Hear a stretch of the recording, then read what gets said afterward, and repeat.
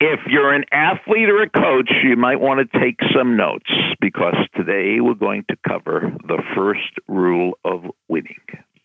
You've reached Success Hotline, message 11,213. I'm Dr. Rob Gilbert, and today's message is specially dedicated to one of the great winners in America, Coach Chris Yeager, Mountain Brook High School, Birmingham, Alabama, head football coach, a winner.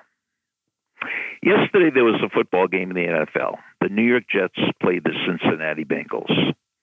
Well, the betting guys, the gambling guys, had Cincinnati an 11.5-point favorite. That is huge.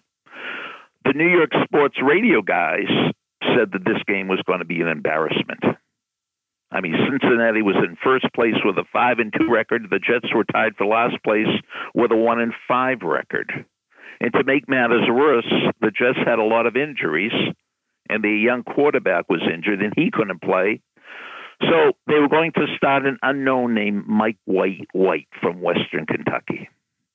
Now, Mike White was in the NFL long enough to be cut from 5 different teams, and he had never, ever started an NFL game. So basically, he was like a rookie. Well, before we get for some reason, let me go over the rule.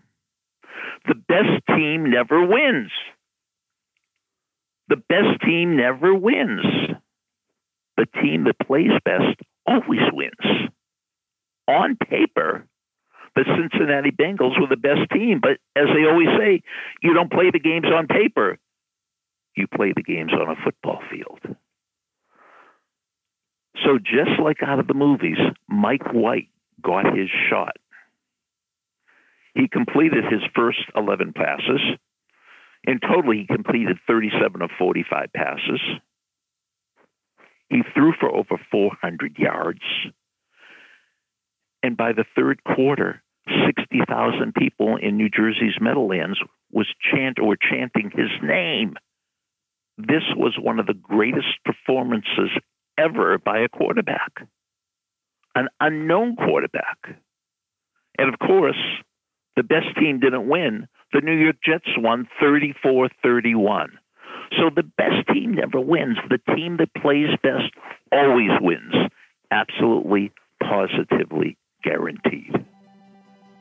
Thanks for listening to the Success Hotline with Dr. Rob Gilbert on the Ironclad Content Network. You can email Dr. Gilbert at sendmeastory@aol.com.